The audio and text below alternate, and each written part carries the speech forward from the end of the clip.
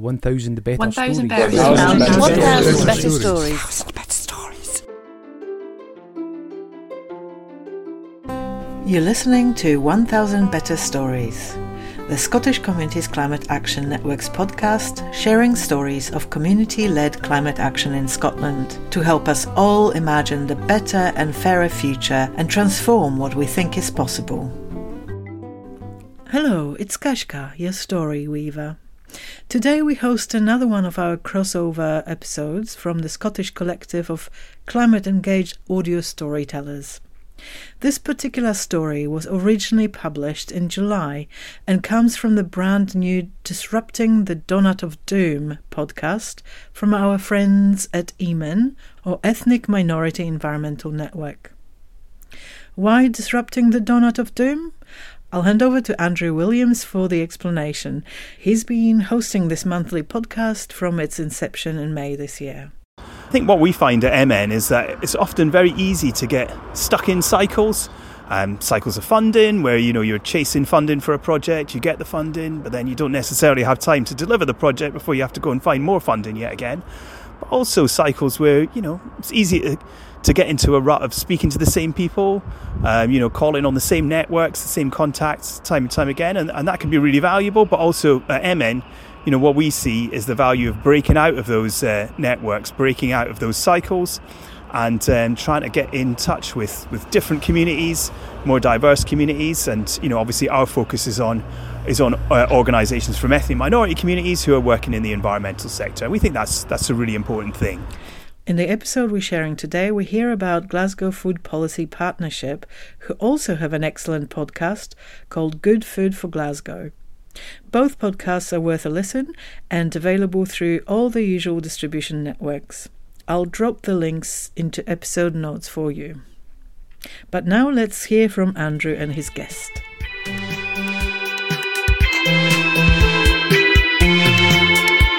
Disrupting the Doughnut of Doom. Hello everyone, and welcome to the latest Disrupting the Doughnut of Doom podcast. My name is Andrew Williams and I'm the Environmental Projects Coordinator here at Semvo Scotland. And each time we have a new podcast to share with you, we try and look at things that are happening in Scotland, things that are happening in the field of the environment and climate change, and things that affect ethnic minority communities. And if you're interested in one, two, or all three of those things, then we hope that this podcast may be for you. This month, I was really pleased to chat to Thalia from Glasgow Food Policy Partnership. We had a long and very wide-ranging discussion that cut across so many issues, not just about food, but how food intersects with equality, with the political landscape in which we operate, and of course how it affects the climate emergency, and also most specifically the effect that it has on ethnic minority communities who are living in Scotland. It's a bit of a game of two halves, this podcast, because I was delighted to have Thalia on the podcast here, and I am going to be guesting on the Glasgow Food Policy Partnership podcast, which is called the Good Food for Glasgow podcast. So look out for that soon, and we'll stick some links in the bio. As always, we're enormously grateful to our funders, Esme Fairbairn and the Joseph Rowntree Charitable Trust. Without them, the work that we do at Semvo and the environment team wouldn't be possible, and of course these podcasts wouldn't be possible either. So I really enjoyed speaking to Thalia. I hope you enjoy listening to the conversation that we had, and I'll be back at the end just to reflect on some of what we talked about. Disrupting the Doughnut of Doom.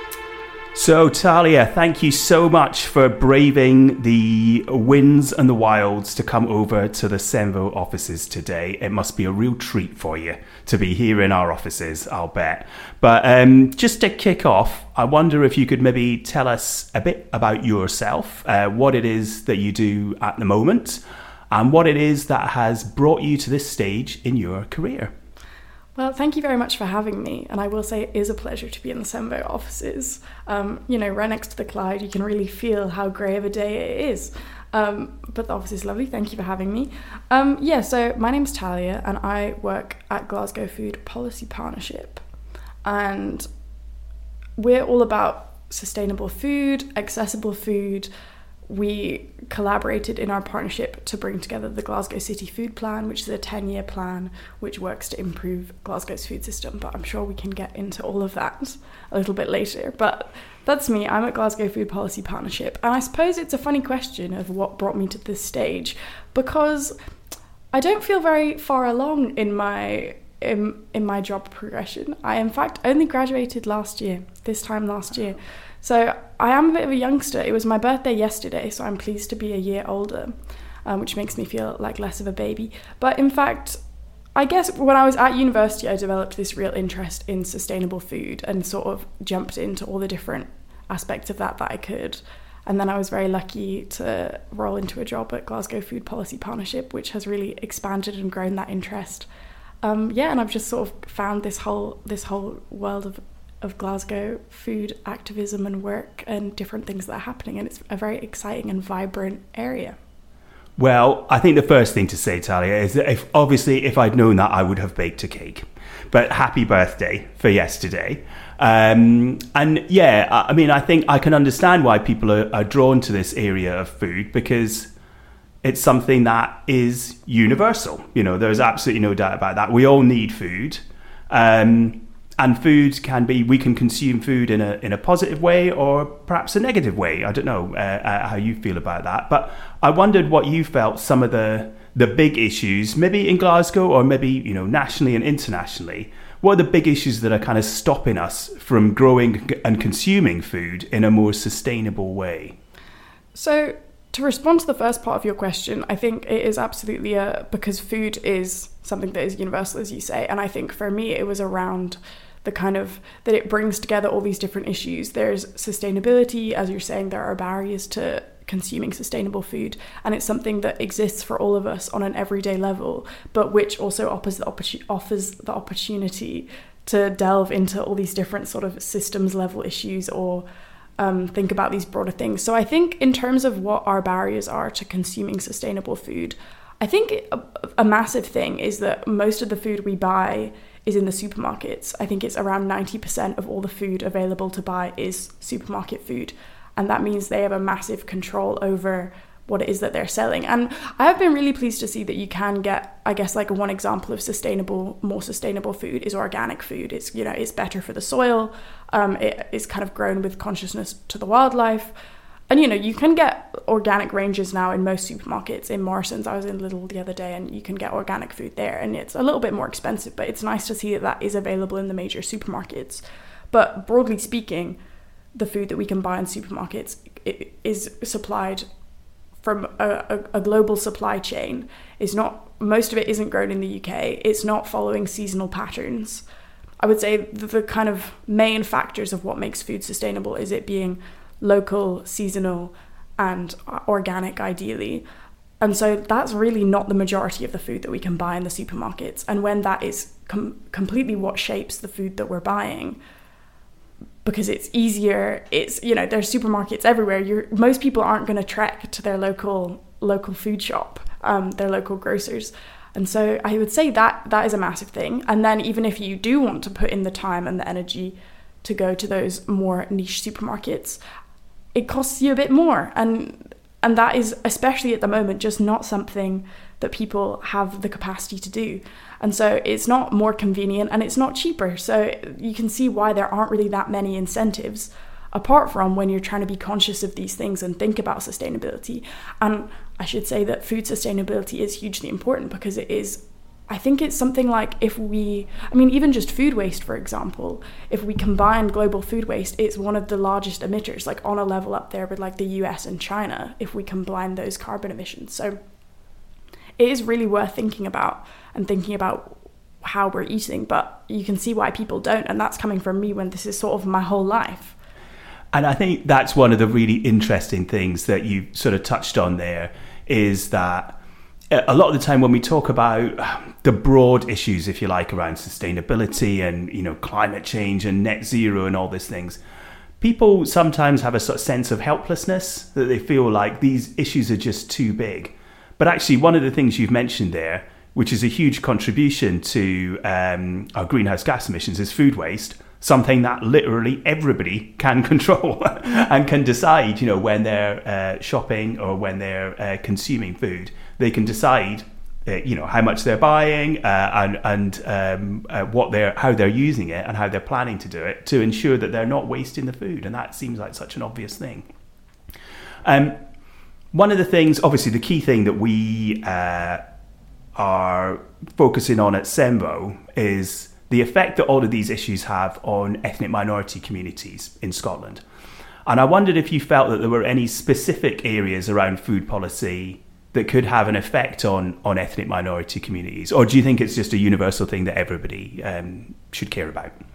I mean, I think it's one of those where a lot of food policy is it's applicable to everybody, but that it does affect ethnic minority groups in a specific way. So it follows the kind of UK-wide trends, especially if we look at things like food insecurity. The Food Foundation has been releasing a series of up-to-date statistics and data on the growing food insecurity figures in the UK. I will say there isn't too much information on Scotland because they have a smaller sample size, but if we look at the UK-wide, they break it down into different minority groups. And so, they look at how people with disabilities are affected by food insecurity, how ethnic minorities are affected, and they find that consistently ethnic minority groups are more likely to be experiencing food insecurity. So I would say that's one major example where it's sort of like food insecurity can affect anybody, and we see that it does in the UK, but it follows those consistent trends around deprivation and general poverty and insecurity, and that follows food insecurity follows that trend. So I would say that's a major way. And I was just actually last week at a really interesting event by a new Glasgow charity called the Honorary Scotians, and they're working towards, I think probably Sembo would have a lot in common with them. They're working towards looking at how this specific event was thinking about how the cost of living crisis affects who they call Honorary Scotians, which is people who, I guess New Scots is another term that people use, right? People that have moved to Scotland. And they were just talking about so many different factors that affect broadly people's access to services, whether it's languages, general discrimination, that people aren't so willing due to institutional racism to help people out as well, that even if people have the language skills, that people just won't give them the time of day sort of thing, or just assume that they don't understand, things like that.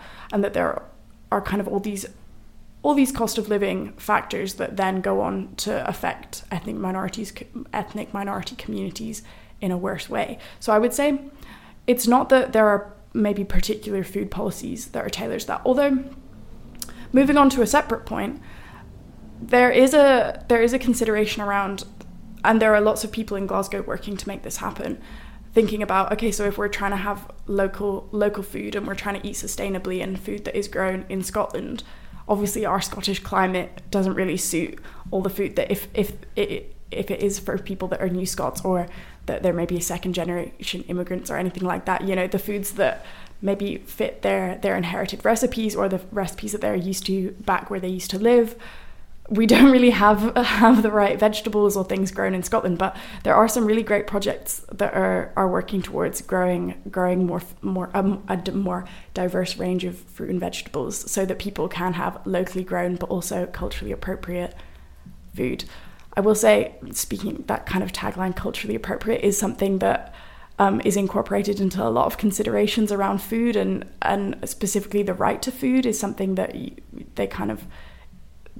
The right includes a right to, healthy, nutritious food and food that is culturally appropriate. So having that and making sure that people can eat the things that they would consider to be culturally appropriate for them is really important when we're thinking about food policy. Definitely. And I mean, I think, there's a couple of things that struck me there. Firstly, I love the idea of the Honorary Scotians. So we'll have a look at that and try and put the link in the bio to the podcast as well. But it struck me while you were mentioning this thing about the culturally appropriate food. There was a great example of that, a project that we worked on last year as part of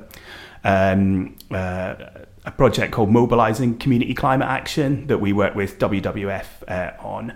And one of the projects that they supported in Glasgow was the Wing Hong Elderly Group, which was a sort of a day centre for elderly Chinese people.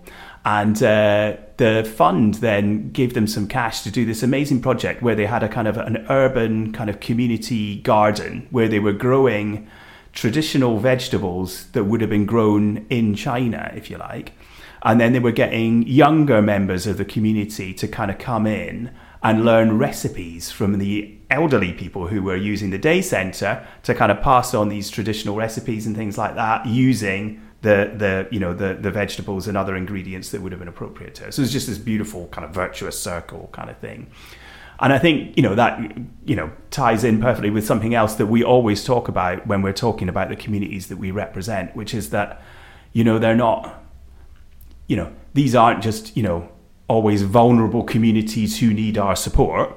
These are people that we can learn from, and communities who have a lot to teach us in terms of, how we do things in a Western way. And obviously a lot of the communities that Sem will work with will be culturally vegetarian, for instance. They won't be consuming, animal products. And we know that whatever we think about, vegan and plant-based stuff and all the rest of it, it does have an effect on our greenhouse gas emissions. There's no doubt about that. So yeah, some really interesting points there.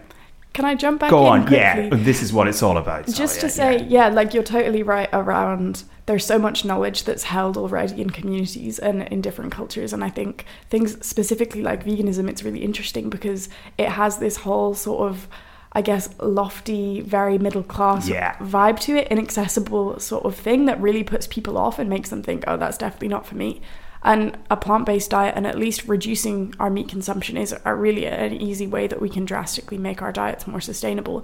But absolutely, like, eating a more vegetarian diet is something that lots of people have been doing forever before it became this trendy, sustainable thing to do. So absolutely, like, it's so great to have the opportunity to learn from different people that already hold all of this knowledge.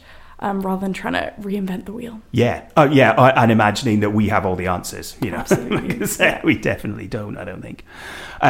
So listen, Thalia, you've come on a podcast called Disrupting the Doughnut of Doom. And, lots of people probably wondering why it's called that. But every time we run one of these, we try and think of a question that's going to maybe get us out of the sort of cyclical way of thinking where we just get stuck doing the same things over and over again, and trying to come up with interesting, innovative ways of looking at whatever the topic that we're discussing in each particular episode. So with this one, when I was thinking about food, and we touched on this earlier as well, we're in the middle of a cost of living crisis, basically. Everybody's bills are going up, and food has never been more expensive, I don't think. And it is something that is causing a lot of issues for everyone, right across the spectrum. And I wondered if you thought there was any potential to almost leverage the current cost of living crisis to try and make some real lasting change to the kind of food system that we have at the moment. Now, I mean, all joking aside, I am here to try and overthrow the current capitalist model, right? And I'm sure we all are, right? Absolutely. And I mean, my tongue is slightly in my cheek there for anyone who's going to report us to Ofcom or anything like that. But do you think there is a way of us maybe using just reflecting on, let's say, COVID, and the number of changes that COVID had, many of which were hugely negative in the way that it impacted people and the way that it really turned people's lives upside down. But I think now, actually, I'm in the office today and I'll be in the office tomorrow, and the rest of the time I work from home. And I've never had a better work-life balance. And before COVID, obviously, I would have been in this office 5 days a week, and that would have been it. There would have been no question of me, working remotely or anything like that, except in very extreme circumstances. So despite how awful COVID was, there are undoubtedly some things that, because we had to change a lot of things really quickly, some of those things were good, and they've stuck, and we've managed to keep them. And I wondered is there any glimmer of hope here with this cost of living crisis, that perhaps there's a way of getting people to look at food differently? Or can we produce food differently? Could we try and turn this sort of negative economic crash, if you like, into some kind of positive? So I think taking them together as well, thinking of COVID-19 and also thinking about the cost of living crisis, they highlight so many of the issues in our food system. It makes it so clear that the way that we consume food, the supply chains we have, are so unstable. Thinking about the Ukraine war as well, or the Russian invasion of Ukraine, as I should perhaps say. you know, like these things really highlight that our food system as it is at the moment is so fragile, and that it's not working for so many people. Our emergency food services, which initially, and there are some really great work, the Independent Food Aid Network, I found, they have a lot of work around ending the need for food banks. And food banks were something that really became a normalised thing in 2010. That's when they came in. Before that, we didn't have this reliance on food banks. And it was always imagined that, you know, these things would get scaled back eventually. Whereas at the moment, emergency food services, and I know that this is the case in Glasgow, have such a high demand that they can't supply everyone that they need to. They're so strained because at this point people can't afford food when they have non-negotiable bills, their fuel bills, whether, you know, we've heard so much about people having to choose between food or fuel. I think what is good is that it highlights how unsustainable our system is at the moment in the long term. And I think a lot of people are really angry at how things are at the moment, and rightly so. And I think that can be very powerful. And I hope that will lead to some mobilisation and some drastic change. I think that there are so many incredible, and thinking about disrupting the Doughnut of Doom, there are so many incredible and radical visions for the future of our food system, you know, like some personal dreams of mine. I think so many people would be interested in having public diners. Nourish Scotland are doing some work on public diners at the moment. And just tell us what that is. I guess Thalia. A public diner, now they're doing the work on it at the moment. Yeah. So look forward to a more comprehensive and fully researched and theorised outcome from Nourish Scotland coming soon.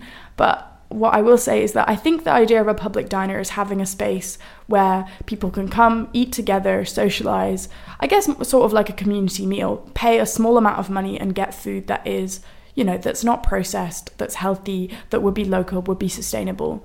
And I guess this all, you know, that is something to me, like whenever I would speak to anyone that organises a community meal, something that everyone will talk about is the amazing vision of maybe if we could have this on every street, you know, like that would be incredible. And I think that's one vision of a future where people wouldn't be reliant on food banks. People would be able to eat in the community at maybe a pay what you feel basis. You know, you can come, you can eat, you can see people, you can eat delicious food. And I think things like that, you know, pose an alternative vision of a non-commodified way of viewing food and a real right to food and a way of people to access food with dignity. And Nourish Scotland also have a lot of work around dignity in practice and dignified food provision, which basically just means, you know, if you're thinking about people accessing food banks and emergency food supplies, how do we allow people to do that while maintaining their dignity as far as possible? I feel like I'm shooting off in all different directions, but to link back, what I wanted to say is that there are so many different, when we talk about the cost of living crisis, I'm sure you know this in your work as well, there's been such a funding crisis for so many different projects. And I think what's really sad to see is that a lot of incredible work can no longer continue in Glasgow, work that to me was really exemplary of a food system that we would like to see, and that hasn't been able to continue because the costs have just been too high. And I think that's really upsetting to see. And I guess what I would say personally, I swing back and forth between seeing this as a really exciting opportunity where all of our systems are so clearly malfunctioning and not working and not serving people. And I think we've been utterly failed by the UK government. I'm more of a fan of the Scottish government, but they're not doing great either. And I think when you have such a blatant failure, you think, okay, well, maybe like this is the time that we're going to do something about it, because it's just unacceptable on so many levels and not serving so many people. But equally, I think and I feel like this is the case for a lot of people my age, that it's hard to be hopeful for change and hard to feel like that is something that could really happen when I guess we're all so exhausted, everyone's so tired and no one has the time, we're so burnt out. And as much as people can have an energy and a passion for change, you know, like if you protest, you're going to get arrested. If you go and try and say something, do something on the streets, make a display of anything, try and get some publicity for your cause, I think it's really disheartening when you just see people that, you know, before they've even actually like gotten their placards out, that's them in the back of a police van. You know, like we have I guess the UK government really is a hostile environment at the moment for a dissent, really. I don't think we have a political environment that's very conducive to taking a stand and trying to campaign for alternative systems. So yeah, I absolutely yo-yo between a bit of hopelessness that I'm sort of trying to overcome myself and all these incredible visions for how I think our food system could be. And if talking about the fragility of our supply chains and all of this, you know, like there are so many opportunities for more localized growing and more growing in Scotland and kind of dialing things back a little bit, not expecting to be able to eat strawberries in the winter, not having a banana all the time, you know, when it's had to fly halfway around the world. And I guess just dialing things back, getting a little bit more used to, okay, so what's seasonal, especially in the summer, if you can eat things that are grown in Scotland. The winter, it's a bit dire. You're just going to really have an onion. And maybe it's a good time to pop some stuff in the freezer so we can eat some vegetables in the winter too. But yeah, I guess I've waffled on. I've said there was, yeah. No, I think it's brilliant, Thalia. And, you know, I would agree with you. It feels like it's been a long 10 years, you know, let's put it that way. And I think it's funny, I was just thinking while you were saying that, you know, about the seasonality and stuff like that. But I think, again, you know, I have to be careful how I phrase this, I suppose. But I feel like a lot of the problems that we have in the country are people almost yearning kind of for an imagined golden age that never existed, if you like. And this is where a lot of the rhetoric, I think, the harmful rhetoric, in my view, that we see politically at the moment comes from, is people thinking, oh, back in the good old days, you know, that's when things were good. But actually in the good old days, you would have strawberries in the summer. You would not have strawberries in the winter, you know. And actually, if people, you know, really do want to get back to, you know, how things used to be, it strikes me that, you know, the food thing is a good place to start, because that's the you know, the natural order of things, really. But I think let's leave it on a positive note, because I think there's always room for optimism, you know, in all of these things. And I love, you know, I think the idea that, you know, that food can be something that really binds us together, but that also offers, you know, real solutions to the kind of climate stuff that we're facing, I think is a really positive thing. Can I say a little more on that? Yeah, of course, Thalia. Just because, yeah, I don't want to convey my pessimistic view too much, because you're absolutely right. I think food is something that, what is so exciting about it is that it does pose so many solutions, you know, changing the way that we supply our food, the way that we consume food, thinking more seasonally, trying to eat more locally, you know, like there are so many benefits. I think working in the area of food, it's so exciting because you just think, wow, like if we were to change a few big things, but you know, that you do one thing and it has a knock-on effect and it's positive in so many ways. You know, if we grow more food locally, we're boosting the local economy. There's more for everyone. We're supplying jobs, things like that. We're nourishing our bodies better. I think what I haven't spoken about much is the health considerations. You know, if we change our diets and we were to eat in a way that was, you know, better for our bodies and better for the planet. Glasgow is such an unhealthy city, and that is so related to all these other things, you know, health inequalities and the way that so many parts of the city have not had the opportunity or the wealth building to be able to eat in a way that is good for them. And then you have, you know, health inequalities that completely follow a class-based line and continue that inequality and inequality cycle. And you think, okay, well, if we can just change this crucial area of food, we can change so much in Glasgow. And I think that's so exciting. And I would really say, so I haven't spoken much about it, but the Glasgow City Food Plan. So it's a 10-year plan with the aim of making food that is more nutritious. It's healthier, it's better for our bodies, it's better for the planet. And its goal is to bring together, what we do at Glasgow Food Policy Partnership is bring together all these different actors, the NHS, the Health and Social Care Partnership, the Council, Glasgow Community Food Network, all these people, bringing them to the table and thinking, okay, how can we transform our food system? What actions are we going to do? And the actions are there. And the context of the recent years, COVID, the war, the cost of living crisis, it's made it all a lot harder. Everyone's under strain, but the vision is really there, and it's just meeting those actions. And I think the context of the Good Food Nation Act in Scotland is also really exciting, that now this is something that the Scottish Government is supporting. And I think over the next year that will be moving to a consultation, and there'll be a national food plan for Scotland. And I would really urge everyone to have a look at that. They'll be consulting on it, and that's a chance to really make sure that that opportunity is seized and that we're really taking the chance to try and transform our food system. So the chances are there and people are thinking about food. I guess it's just making it as radical as we want to and making sure that Scotland as a good food nation is serving the people and addressing all of these things that are important to us, and that we're getting the food system that we do have a right to and the food that we do have a right to. So I hope that's a bit more of a positive note.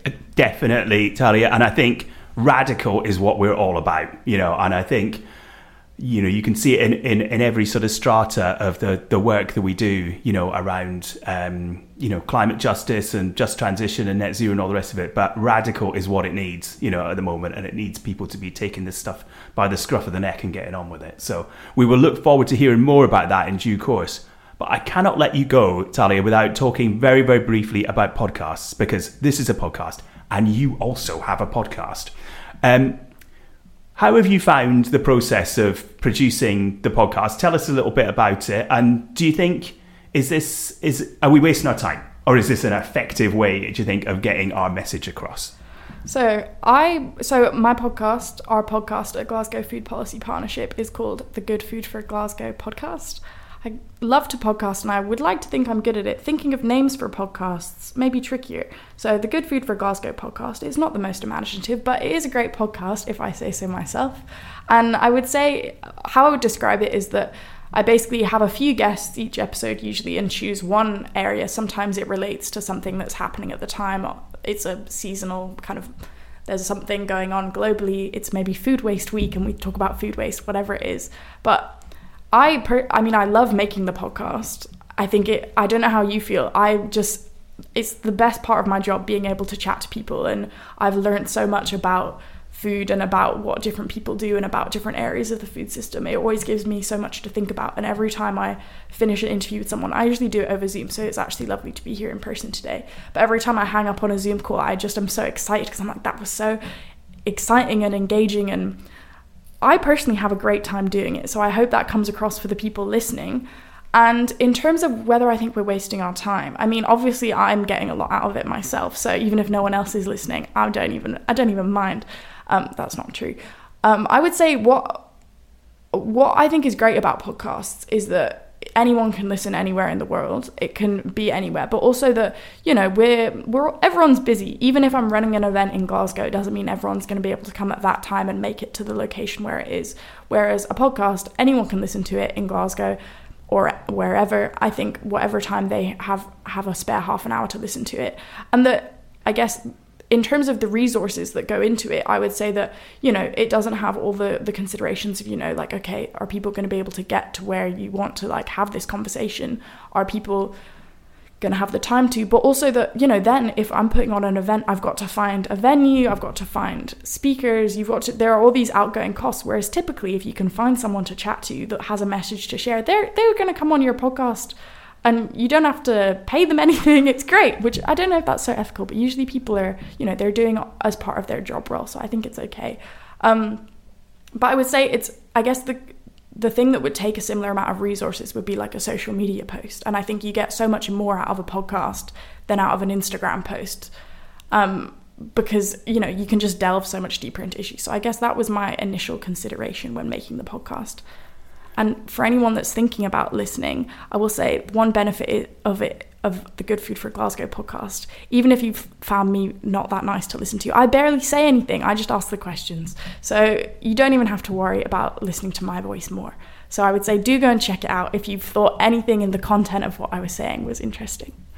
I think you are going to find a massive spike in your listenership after this, Thalia, because it has been absolutely fascinating to talk to you. And, you were saying that you learn stuff from the people you were talking to. Well, I've learned a huge amount from talking to you today. So it's been really, really great. It'd be great to get you back on maybe next year sometime, and we'll talk about how things have changed, how things are moving with the plan, whether we're any further forward. But for now, thank you so much for joining us today, Thalia. Thanks, Andrew. Thank you for having me.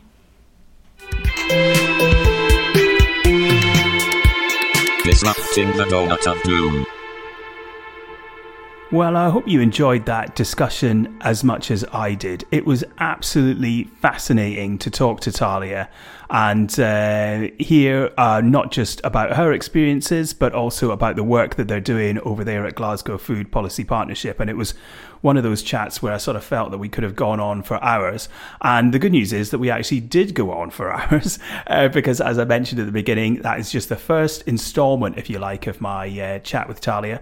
And we're also going to be chatting again over on the Good Food for Glasgow podcast. So look out for that. And obviously we'll have links so that you can listen to both podcasts in due course, because actually there was surprisingly little crossover in the discussion we had. And it just goes to show, I think you picked up there, in some of the issues that we ended up touching on, just how nuanced this is as a subject, just how many different considerations there are when it comes to food and the effect that it has on everybody's lives. Food is a universal.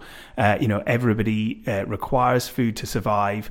And the fact that some people struggle so hard to be able to get the food that they need to survive on a day-to-day basis, even in a city like Glasgow, should give us all pause for thought, I think. So lots to think about, lots of work to be done, and lots of opportunities as well, I think, as we look into the future for ways that we can improve the food system that we have to make it fairer and more equitable for everyone.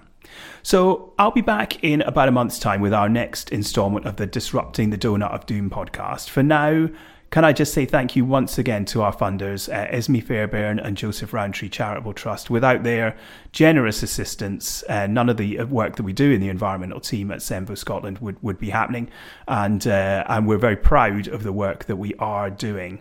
If you simply cannot stand the wait until the next episode, which will be out sometime around mid-August, don't forget that we have another couple of previous episodes, which you can listen to on the podcast. The first one is with my colleague Akis Cambodge, where we had a fascinating chat about the Ethnic Minority Environmental Network.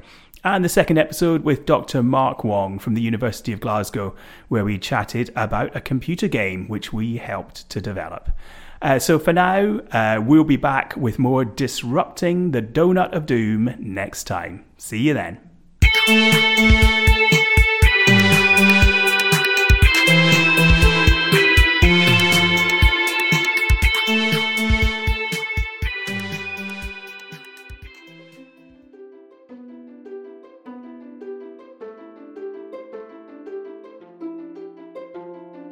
Thanks for listening.